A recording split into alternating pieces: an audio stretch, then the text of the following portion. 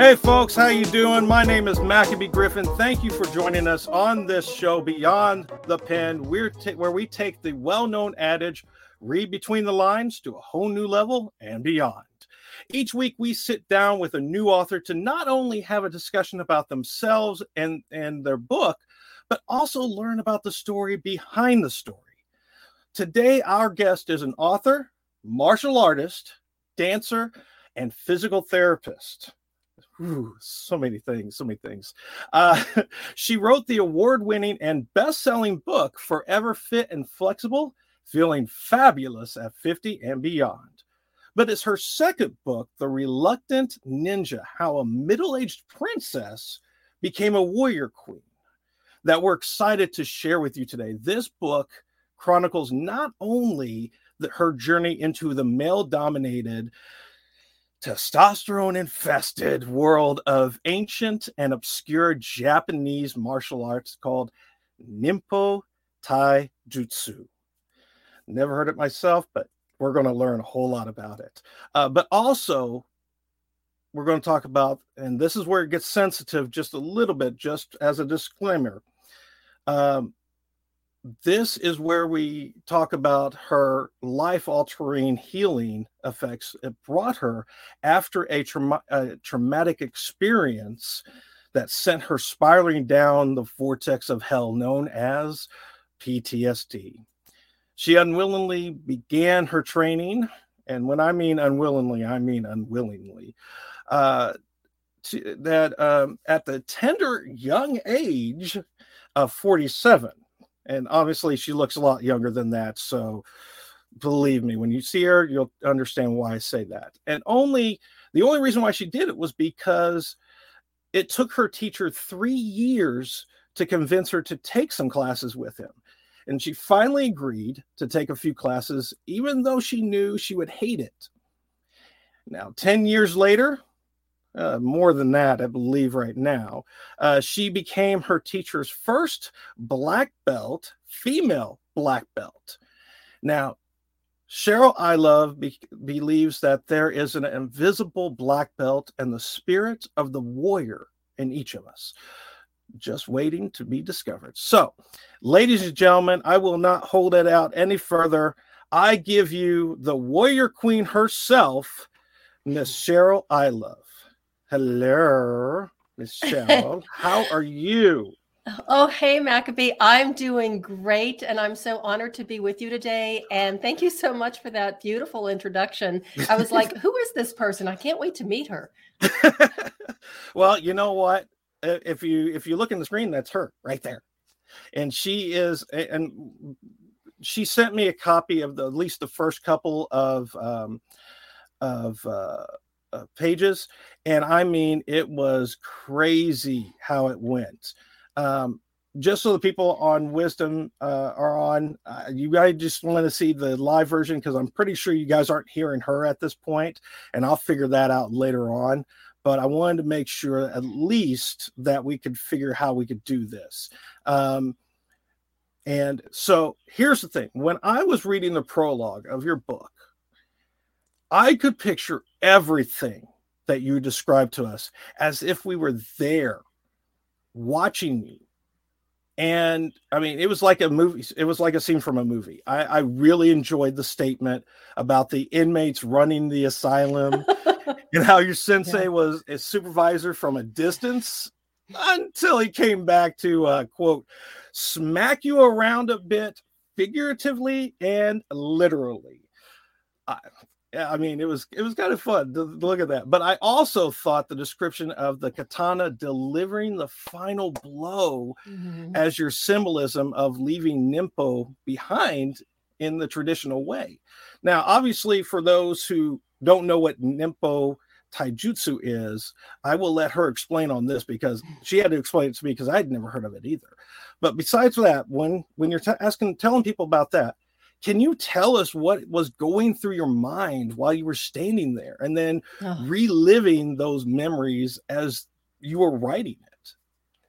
Oh, boy. Well, let's start with the first one. Nimpo Taijutsu is an ancient Japanese martial art based on the art of the ninja and the samurai.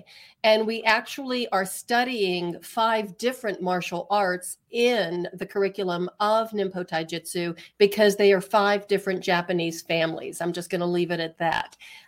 In our federation, it's a small federation. The dojo is a small community, so it's not one of these huge schools. And the training is, I want to say that I really lucked out because I got into a fantastic dojo, but you and I all both know that, God works in mysterious ways and set everything up so I would be in the perfect situation. So it is a very small community, very intimate. We do have a federation of several different dojos, mostly in the western part of the United States. So there's about 4 or 5 different dojos that are run by different sensei. And then we have Concho, who is my sensei's sensei that you met in the book. And so he's kind of over all of us. And we'll get to that later. I'll bet we will definitely get to that later because that, I was having flashbacks of my own for that one. Well, then I know I wrote it well enough that you could really put yourself in that position and that you could identify with what I was going through in the different parts of this story. But you asked what I was going through as I was writing the story. Whoa. I was on the end of an emotional bungee cord, which is what I was on as I was going through it, the experience of becoming this warrior queen. And, I was sitting downstairs in my girl cave. This is my girl cave, my basement. And this is where, I have a lot of fun and do a lot of my writing and my work. And I'm down here by myself laughing so hard as I'm writing some of the stories, especially the story about my first class. And I think I sent that to you. And I'm laughing so hard. Tears are, just rolling down my face and I'm just having a good time. And I was, then I finished for the day and I was in such a good mood. And then next day I went back downstairs and picked back up and it was like, hey, wait a minute. This really happened. How dare this person do this to me? And so then I would get really angry. And then, it was just going through this incredible emotional roller coaster is what it was, but of course, at the same time, it was very healing, another step in the healing process.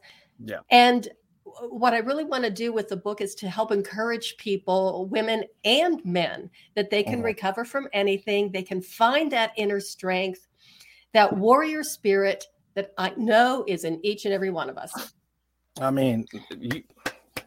You cannot say that any better because, as someone, and I'll be, like I was telling her before, I'll be very open with my past when it came to that. I was a child of abuse when I was younger. My dad didn't even know that his ex-wife at the time when they adopted me had not only basically thrown me into a pool at the age of 2 without any floaties or anything like that I about drowned.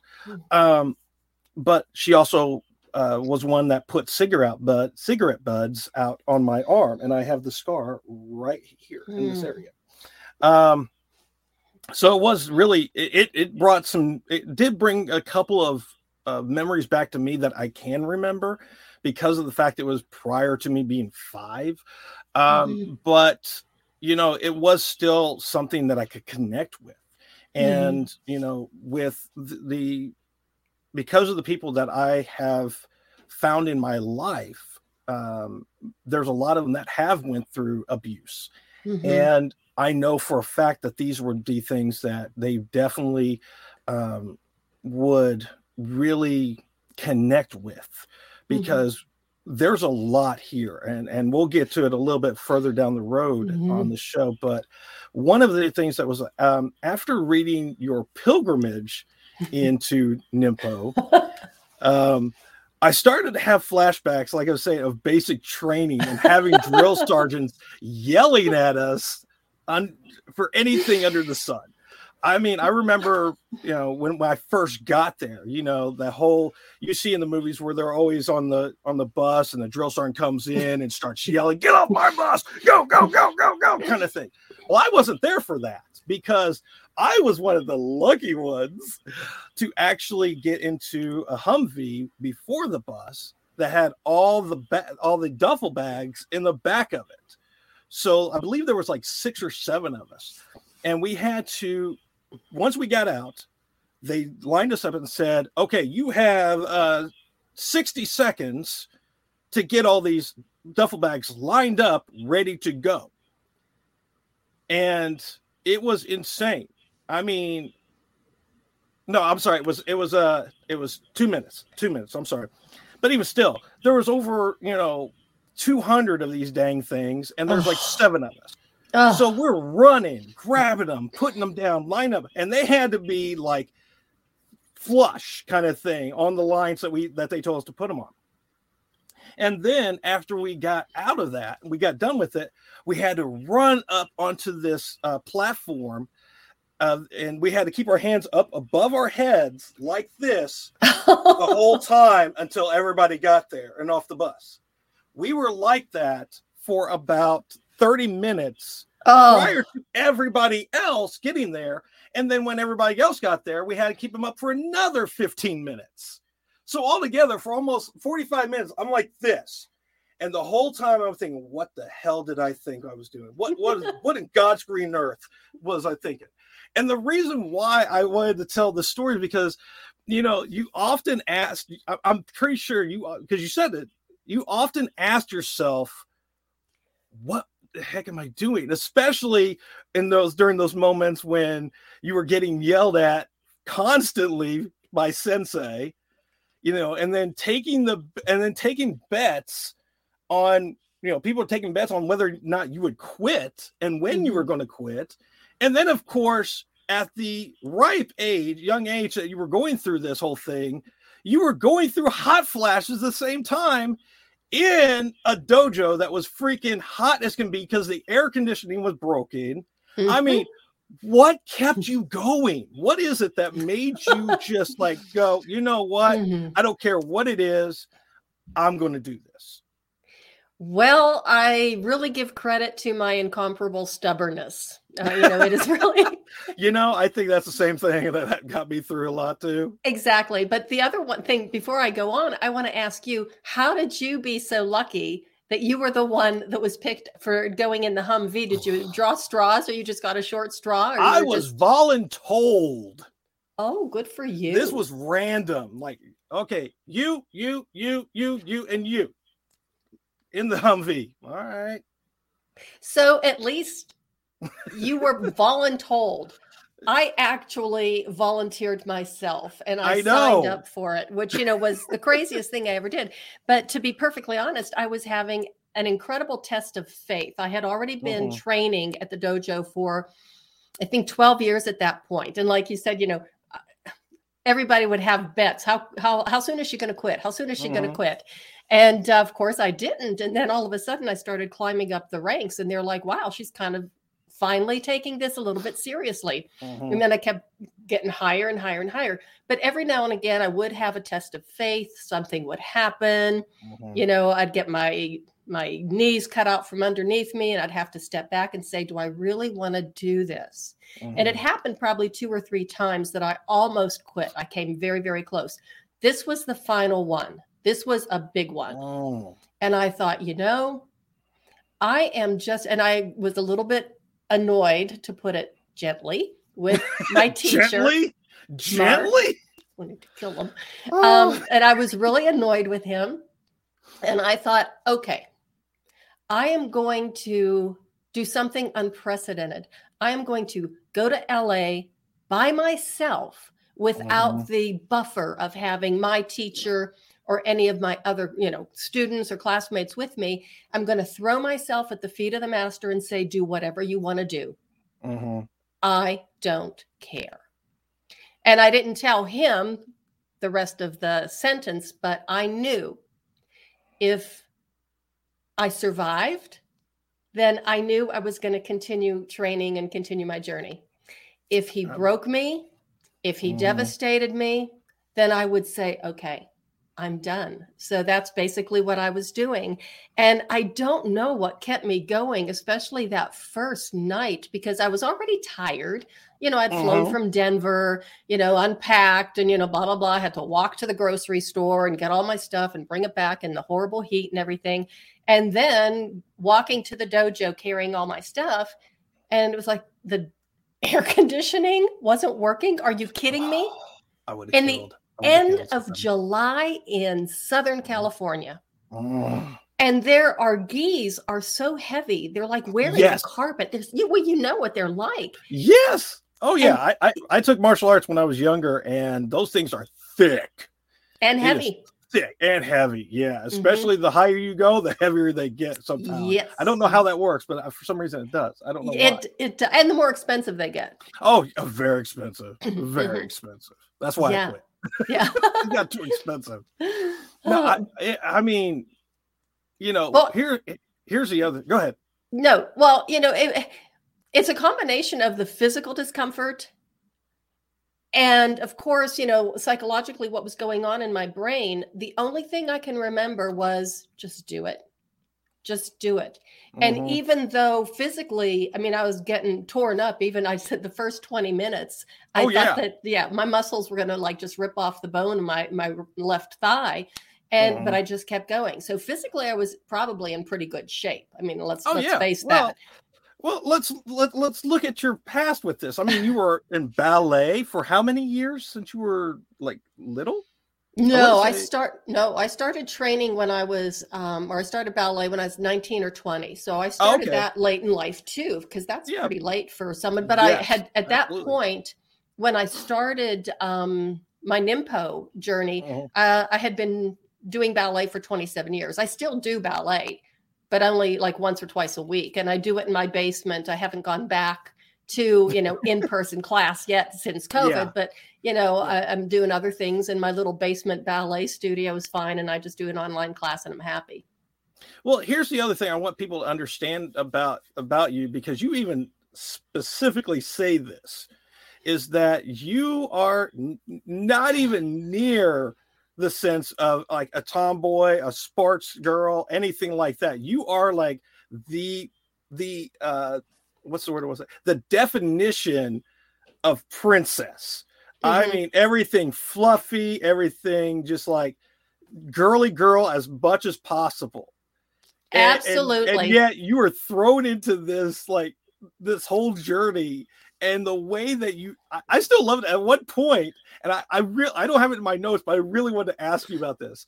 When you were going through that day of training with Sensei, and you were trying to, if I remember correctly, because was it your left thigh or your right thigh? It was my left thigh. I can still remember that. Your left thigh was really hurting, and you leaned into your partner, which, by the way, she says was really easy on the eyes at that point. So you asked him hey, can we switch to another leg because my leg's killing me? And he said yes. But right when he turned, all of a sudden you get yelled at from Sensei saying, "No, you don't even have the other one right first. Get back to that position." But here's the question I really wanted to ask you. Okay. The whole time you're wiping the sweat off of your brow and everything. And I didn't know where I'm going with this. You were saying the new mascara that you were working with. It's you were thinking this whole time no one else in this room besides me is really worrying about my makeup or anything of that nature. And you said something about your mascara. It was that new version of the mascara that didn't run, didn't smear, or anything like that. And you said, if I go through this day, if I get through this day and I don't have to worry about any of that, I am going to be a voice for these people. Stock in this people. So did you actually do that? Did you get through the day, and did you buy stock with them? I did not buy stock with them, but the mascara did last. By the time I got back to, by the time I got back to my hotel room, I really didn't check because I was so exhausted, and I was just all I wanted was a shower and something to eat. And, so I didn't even check my mascara until I woke up at 3:00 in the morning because I really never did make it to the shower. That's another story that's in the book. But I have to tell you, Sensei did not yell at me when I said to Angel, I says, okay, we need to switch sides because my leg is killing me. And he did not yell, he screamed. It was one of those. There was a difference. Those ear-piercing screeching and, okay, all right. So back to the same side and worked it probably at least another 10 or 15 minutes. I don't remember, but it was a really long time. And that was one movement out of 27? Yes, that was one movement pattern, one technique out of 27. Oh, man, I would have been done so easily. All right, going out of that, because we've already talked about Mark. And Mark, if you're watching or listening to this later, dude, I don't even know how to explain Mark anymore. I mean, he has to be the most stubborn person that I've ever read about. And I love him to death because of the fact he kept on you. So for those who don't know who Mark is her acupuncturist and her sensei. And during the time, like I said in the introduction, it took him 3 years just to get her to take a class. Now, I don't know if I could have stuck with the same acupuncturist if he kept going on and on and on about something I didn't care about. I mean, at one point, you even said you thought of going to someone else for treatments. Oh, absolutely. Yeah. Yeah. And here's what because I want you to talk about, like, if you can, a little bit of your relationship with Mark in this, but what made you trust Mark so much, especially when you guys weren't that close, but mostly, I mean, with the, my brain's not working. With, what happened to you? What made you trust him so much to tell him finally, and especially after those who are so close to you wouldn't believe you? Well, from the very first time I met Mark, I thought he was crazy at first, come on now. And I could tell the story that, the very first time I met this guy, and it was my first session with him, and he's putting needles in my legs, and he got this very thoughtful and faraway look on his face, and he said, with your legs and my coaching, I could teach you how to kill with these things. And I'm laying there, literally pinned to the table. Yep. And I'm going, who thinks this way, let alone says it out loud? Mm-hmm.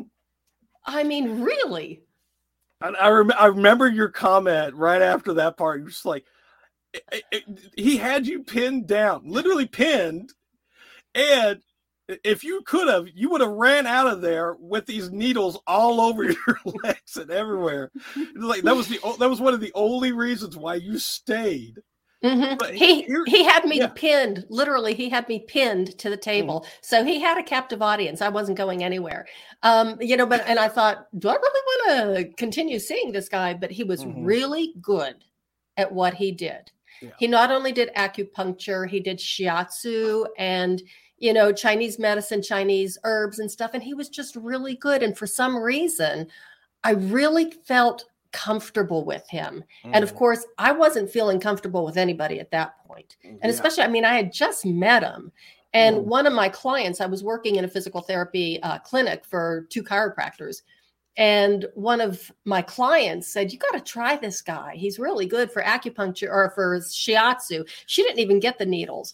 But anyhow, that's the first time I met him. And so the rest is history. And I did keep going back, and I stopped after a few months because that's when, the PTSD was really kind of like spiraling out of control. And I thought, nothing is worth it. And everything was such effort that I just stopped doing, everything pretty much. And then it wasn't until, probably a year later that things just came spewing out, as everybody knows it does, because I'm sure a lot of the people listening to this have the same type of experience. And it just came spewing out. And it was actually one of the women in ballet class was talking about acupuncture. And she said, and it works for so many things, and even, emotional distress and blah, blah, blah, blah, blah. And I thought, okay, that's something I can do. I can go to him. Yeah. And I knew, I don't know why I knew, but intuitively, I knew that this was somebody that I could talk to. And, when he heard the story, I mean, I don't know if, Yeah. Oh, yeah. Yeah. I will attest to her reading on, because she sent me a few of the chapters to the book, and I literally read them. I was intoxicated with the book. I'm not kidding you. Oh, thank you so much. Just the way that she wrote it. I mean, it was insane. There was multiple times where I just wanted to just jump in the book and just find these people and smack them around. Especially the doctor. Oh man. Yeah. Please tell me something happened to him. Nothing did. Well, okay. This is what did happen. So, for the listeners, just to clarify, I walked into a doctor's office, someone I didn't know. Before we say it, this is where the sensitivity comes into play, because, and I understand that there's probably going to be someone who listens to this, and I want to make sure that if you are going through this or have been through this, that you're not alone. Okay. This is the very sensitive part, and I will let her continue on. Sorry, but go ahead. No, thank you for that, that clarification, because no, you're not alone. And that's one of the reasons why I finally decided to, it took me 19 years before I could even say it in front of, people. And the first time I did, it was in a woman's group, and they had me speak about, the invisible black belt. So it was a room of like 30 women. And that was the first time that I said it out loud. But the reason why I decided to was because there are a lot of women and men out there who are suffering, and somebody's got to say, hey, pull back the curtain. This isn't right. So basically, I walked into a doctor's office, a healthy, vibrant 44-year-old woman. And when I walked out, I was a statistic. We'll just leave it at that. Yeah. And then, of course, when I was trying to, report it, get help, for myself, and to make sure that this didn't happen to anybody else. And I was smart enough to know that this wasn't personal. This is just his MO. And and I knew that, of course, I wasn't the first woman he did this to, and I knew I would not be the last. But by God, I was going to do my best to make sure that it was. And then, of course, the way everybody treated me when I did try and report it and try and get help and try and, please, I'm begging for help, was just horrible. Yeah. So basically, once it just all did fall apart, and I did contact a former client of mine who had been was a psychiatrist. And I told her the story. And so it was probably 14 months or 15 months after the incident. It was the first time I was ever able to tell anybody the entire story. Man, the first time somebody listened to me. So basically what I did, and she told me to do it. She says, you need to write a letter to the AMA and report him. And I just said, do you think it's going to make any difference? And she hesitated long enough, so I had my answer. And she said, it will at least appeal to your sense of justice that you've done something. And I said, okay. So I wasn't an author back then, but I was still a pretty good writer. And, I very meticulously, worked on this letter, sent it to the AMA, or the Medical Examiners Board is what it was, the Medical Examiners Board in Colorado, the state of Colorado. And I knew it was going to take about 6 months for them to review it and, get back with me. And I figured, I know nothing is going to come of this, but at least it's in their records. So the next time a woman complains, okay, so we're getting a paper trail. So 6 months later, I did get a letter from the Medical Examiners Board. And I'm like, do I really even want to open this or not? So I did. And my husband was in the room with me as I was reading. And I'm reading this letter. And it was like, I think I said some dirty words that I won't say here. And he's reading over my shoulder. And basically, what they decided is they were sending him a letter of reprimand for unprofessional behavior because he overbilled. It was a billing error. Oh God, I shouldn't have said that when we were drinking. You're probably going to aspirate. Are you kidding me? No. Wait. Oh my God. Here's the good part though. Okay. It gets really good. Okay, and here's where, like, I wasn't quite the ninja yet. I wasn't even training yet, but this is where the warrior spirit comes out. And I'm looking at it, and it's like, son of a gun, just gotten, again. And then all of a sudden, I looked at my husband and I started to smile. And I said, oh my God, I just got an early Christmas present. It was August. I remember it was August. And he's looking at me like, oh God, she's losing it. She's going crazy. Yeah. And I said, this is fraud. Oh, this is even worse. This is like Al Capone style version of getting him. Oh my gosh, please tell me they got him. Please tell me they got him. I have no idea what happened. I mean, I'm sure, but I know that I sent his office into one heck of a mess, because what I did was I called his office and I says, I'm looking for a new physician, and so is my mom, and she's on Medicare and blah blah blah. So just could you give me a list of insurance companies that you do accept, so I can look at some of that, because I'm looking for new insurance and everything as well. So they gave me a list of every insurance company he was a provider for, and as well as Medicare and Medicaid. So it's like, okay, so I said, thank you very much, and hung up. So I compiled some letters, and I sent letters to every single insurance company, including Medicare and Medicaid. Oh my God. Sent every single one, with a cover letter and a copy of the letter that I got from the medical examiner's board. Oh my God. And then I called I sent one to the insurance commissioner, and I think the attorney general's office. Oh yeah, something happened bad to him. I don't know. It had to, because of all that you did. Oh, bless you, child. Bless you. I'm so happy that you got that. Thank you. Oh my gosh. Thank you. And after I put the last letter in, and I'm like, okay, I'm done with this. It's time to just move on. And I did have one or two insurance companies call me. And one guy said, there's a lot more to the story. And I said, yes. He says, will you tell me? And I said, let me think about it. And I never did, but that's okay. Well, yeah, I can understand that time.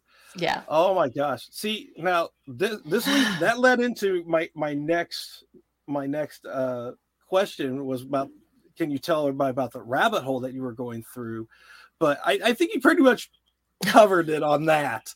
But I do want to ask you to tell them about that breaking point when you were at the ballet, when you were at ballet class. I mean, that was the most brilliant way to just get at people about when they start talking about you. And then please tell them, because I already know the story, but tell them, what did it feel like to finally have people believe you after dumping these toxic people that were around you at the same time? Well, felt pretty darn good. It felt. I figured that was going to be the answer, but I thought, let her say it. 50-pound weight off my head, and that's, I think, when I've really started to feel like a powerful person. But ballet, obviously, huge part of my life, and my very best and dearest friend in all the world. We actually took ballet classes together. That's how we met. Many, many years ago, we were in our early 20s, adults taking ballet for the first time. And, I don't know why we got along so well. She was very highly intelligent, very well educated, very cerebral, shy, and then there's me. I'm smart enough to get by, but I'm very outgoing. And, for some reason, we got along really well. So we were best and dearest friends for a very long time. until all of this happened. And of course, when I tried to get help from her, it was kind of like the pat and slapping, just slap me in the face. It's like, that can't happen. You have responsibilities to me, and you complain too much, and you need to take care of me, listen to my problems. And it's like, oh, okay. So I see where this is going. So there, I knew I had to break off that relationship and that friendship. And, I had lost an awful lot of weight at the time, which at one, because I lost my appetite, but one level is a big hit in ballet class. But then on the second hand, it's like, there were all these recovering anorexics in ballet class running after me, following me around in the dance studio, in the dressing room, even in the parking lot, trying to counsel me about my eating disorder. And I'm like, you don't understand. I had this horrible experience. This is what happened. And of course, they didn't believe me. And so, now I'm even going to ballet class was not a pleasant experience. But it really just kind of, the last straw was when my friend said to me, oh, yes, they were even talking about you in ballet class yesterday, that you have no breast tissue anymore. And I'm like, okay, so my breasts are now a topic of conversation in the ballet community. This is great. And, she's going on. And I said, did you mention the fact that I've always been built like this and I've never had any breast tissue to begin with? And so I thought, okay, the next day I go into ballet class and everybody's around and they're stretching and, getting ready, warming up. And I said, hey. So are you. So was I. I was warming up in a different way. And I said, hey, I made this announcement. And I said, I understand that my breasts have been the topic of conversation lately. And I just wanted you to know that I've always been built like this. I've never had any breast tissue to speak of. But my derriere is a whole nother story. So if you want to ask me any questions, either about my breast tissue or my derriere, I would be happy to address that. Just let me know. And, the room was full of people. So even by making that proclamation, I could tell who it was that was talking about me, because they were really embarrassed and looking at the floor and just, just really uncomfortable. And I said, just let me know. And then there were a couple of men there too. So the rest of the women just looked confused. Some of them looked uncomfortable, and the men just applauded. Oh, yeah. But no one came up and talked to you about it after that. I mean, not even the men. Not even the men. Not even the straight men, we should say. Yep, none of them. Not even the straight men, man. But there was a reason why I wanted you to tell that story. One, because it was funny. Because, come on now. When you've had enough is enough. I mean, that was the breaking point. And I think that was where, to me personally, when I was reading that, I was like, that's it. That's where the warrior queen came out right there. Yeah. She was done dealing with all this crap by herself. She was done with everybody else around her doing this. And it wasn't very long after this situation, you were like telling your friend, we're done. Yeah. Because she was like dragging you into all these events with your husband, and her husband, and all this other stuff. And at one point you were trying to tell her no, but she just wouldn't take no for an answer. You're like, all right, we're done. We're done. And I'm telling you the truth right now. I was applauding right when that point hit. I was applauding. I was like, yes, finally, she's got it. That's where that queen was at. That's where the queen was at. This is the most amazing person. So for the listeners here too, there are toxic people, as you know, in all of our relationships. And sometimes you just have got to cut the cord. And it's hard to do. But let me tell you something. When I did that, not only did I get that toxicity out of my life, but all of a sudden, all of these wonderful new people started showing up in my life. And I realized how much she had been limiting my relationships with other people. It was so controlling, and I didn't even realize it. So you cut out that one, it's like trimming a tree, that one dying limb, you just cut that off, and then the tree starts to really grow. Oh yeah. And I was so proud of you at that time. I mean, I was with you the whole time anyways. Thank you.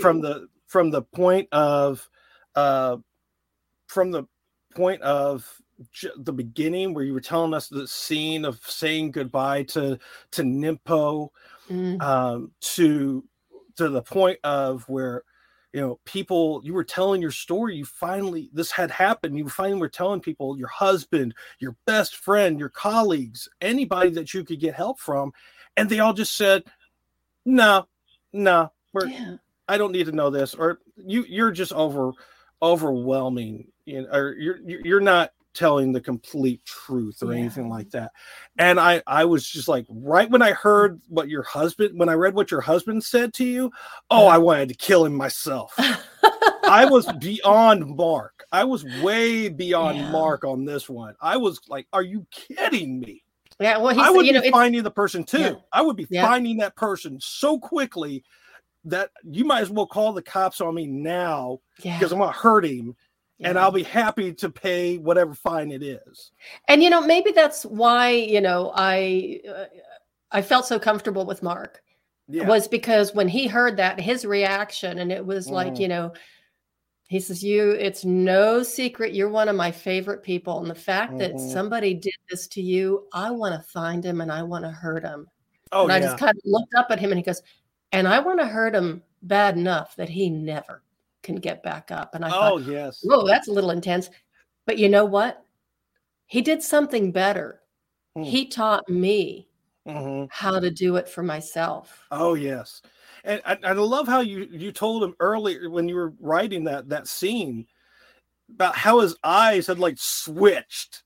Like he had like hazel eyes, and then all of a sudden they just went like black or something that. I was like, oh yeah, that would have been me. That would have been straight up me. Yeah, I would have been like my hillbilly mom saying, "You touch him again, and I'm going to kill you." And I'm going to hide your body where I know she's just your hillbilly mom.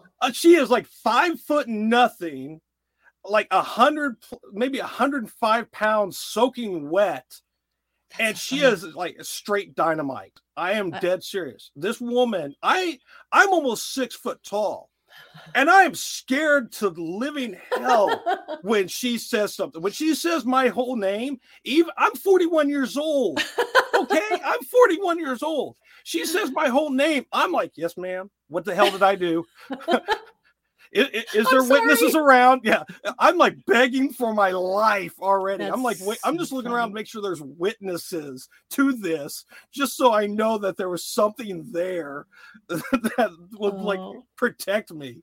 Oh, that's so funny. But that's why I love Mark and Jason because when you were in with therapy with Jason, he was saying the same thing with Mark. It's like, oh yeah, Mark does this, and like this was after you had already left him, and then he was telling him about that, and I mean, there was just so much there. And it's a crazy story, isn't it? It is. It's crazy. It is, and I cannot wait until it's published.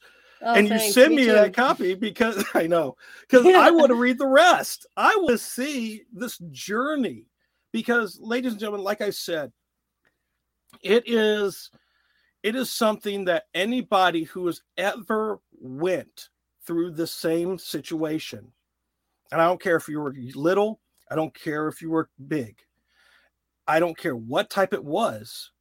If you have went through this, you have to get this book. You have to. I mean, you will connect with it so much, and you will find that warrior within you, that warrior queen or that warrior king within you. And now because we've already said all this stuff, and I really, oh my gosh, I always tell my authors this: every story has a meaning behind it, and every author prays that their readers will clearly understand the meaning. Yolanda's already saying, like, I want the book. Believe me, there's going to be a lot of people that want this book. I promise you. Thank you. But, so what knowledge or feelings do you want them to walk away with? And about you in general as the author? Oh, about me, the only thing I would really want people to know about me is that I am incomparably stubborn and I have an incredible sense of humor. She does. She and does. the story is really, I mean, it's my story. And the book is, about me, but it's not. It's about anybody out there that needs a little bit of encouragement, that needs to understand.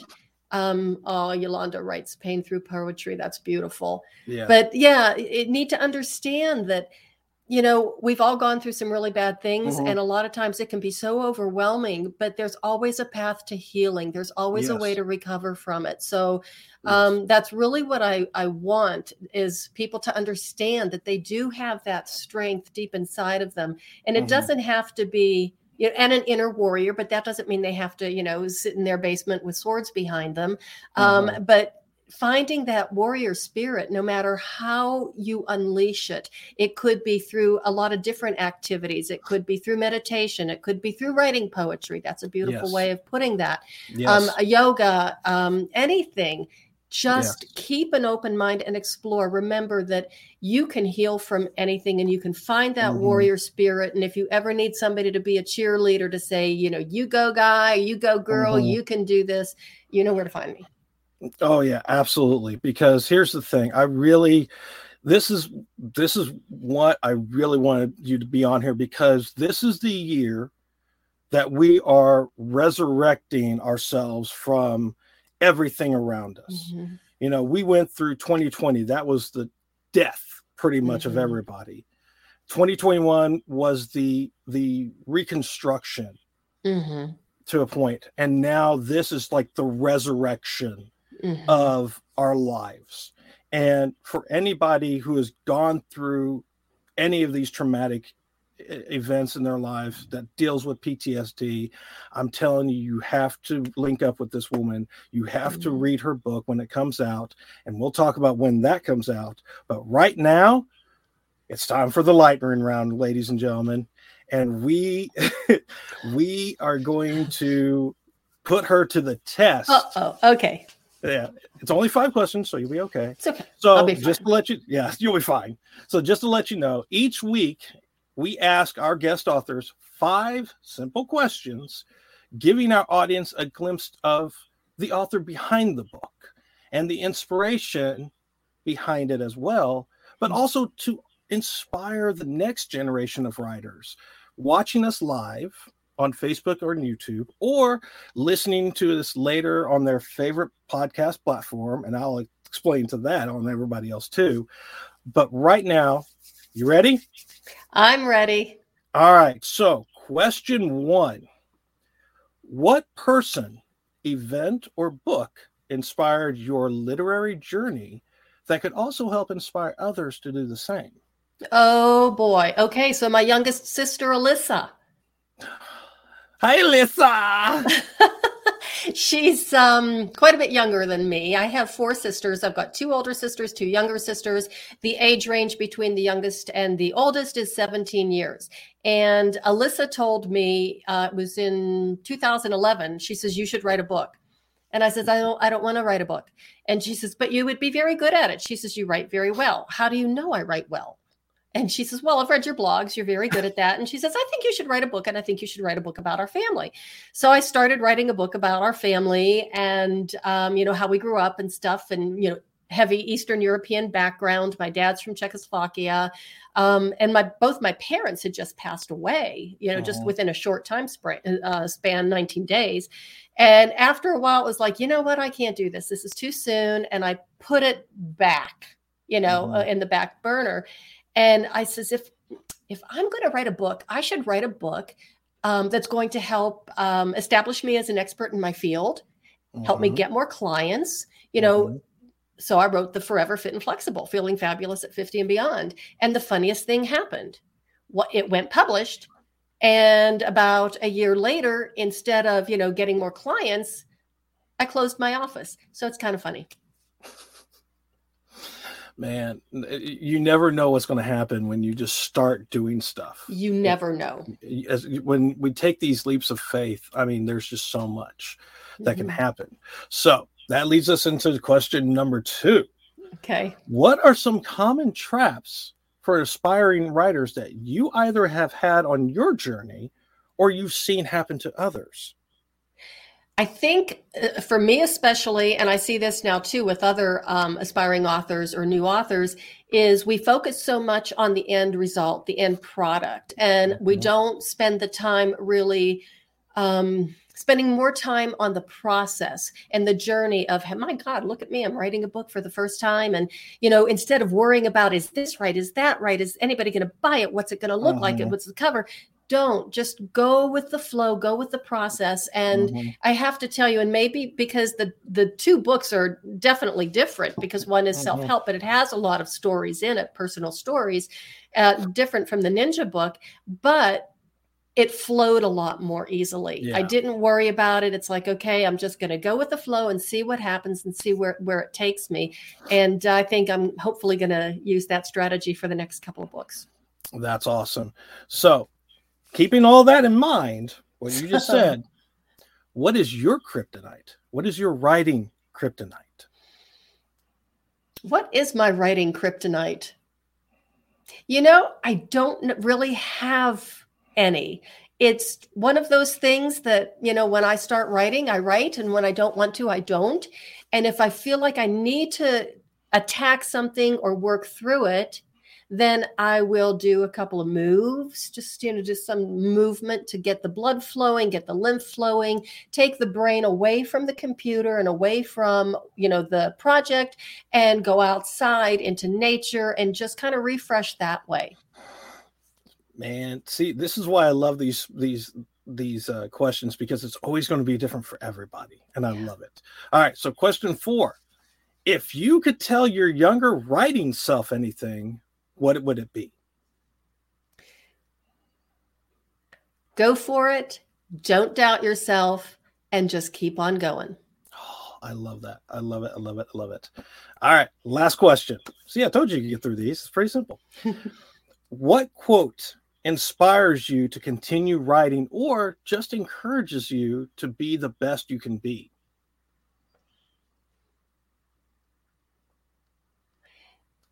It has to be one by Moshe Feldenkrais.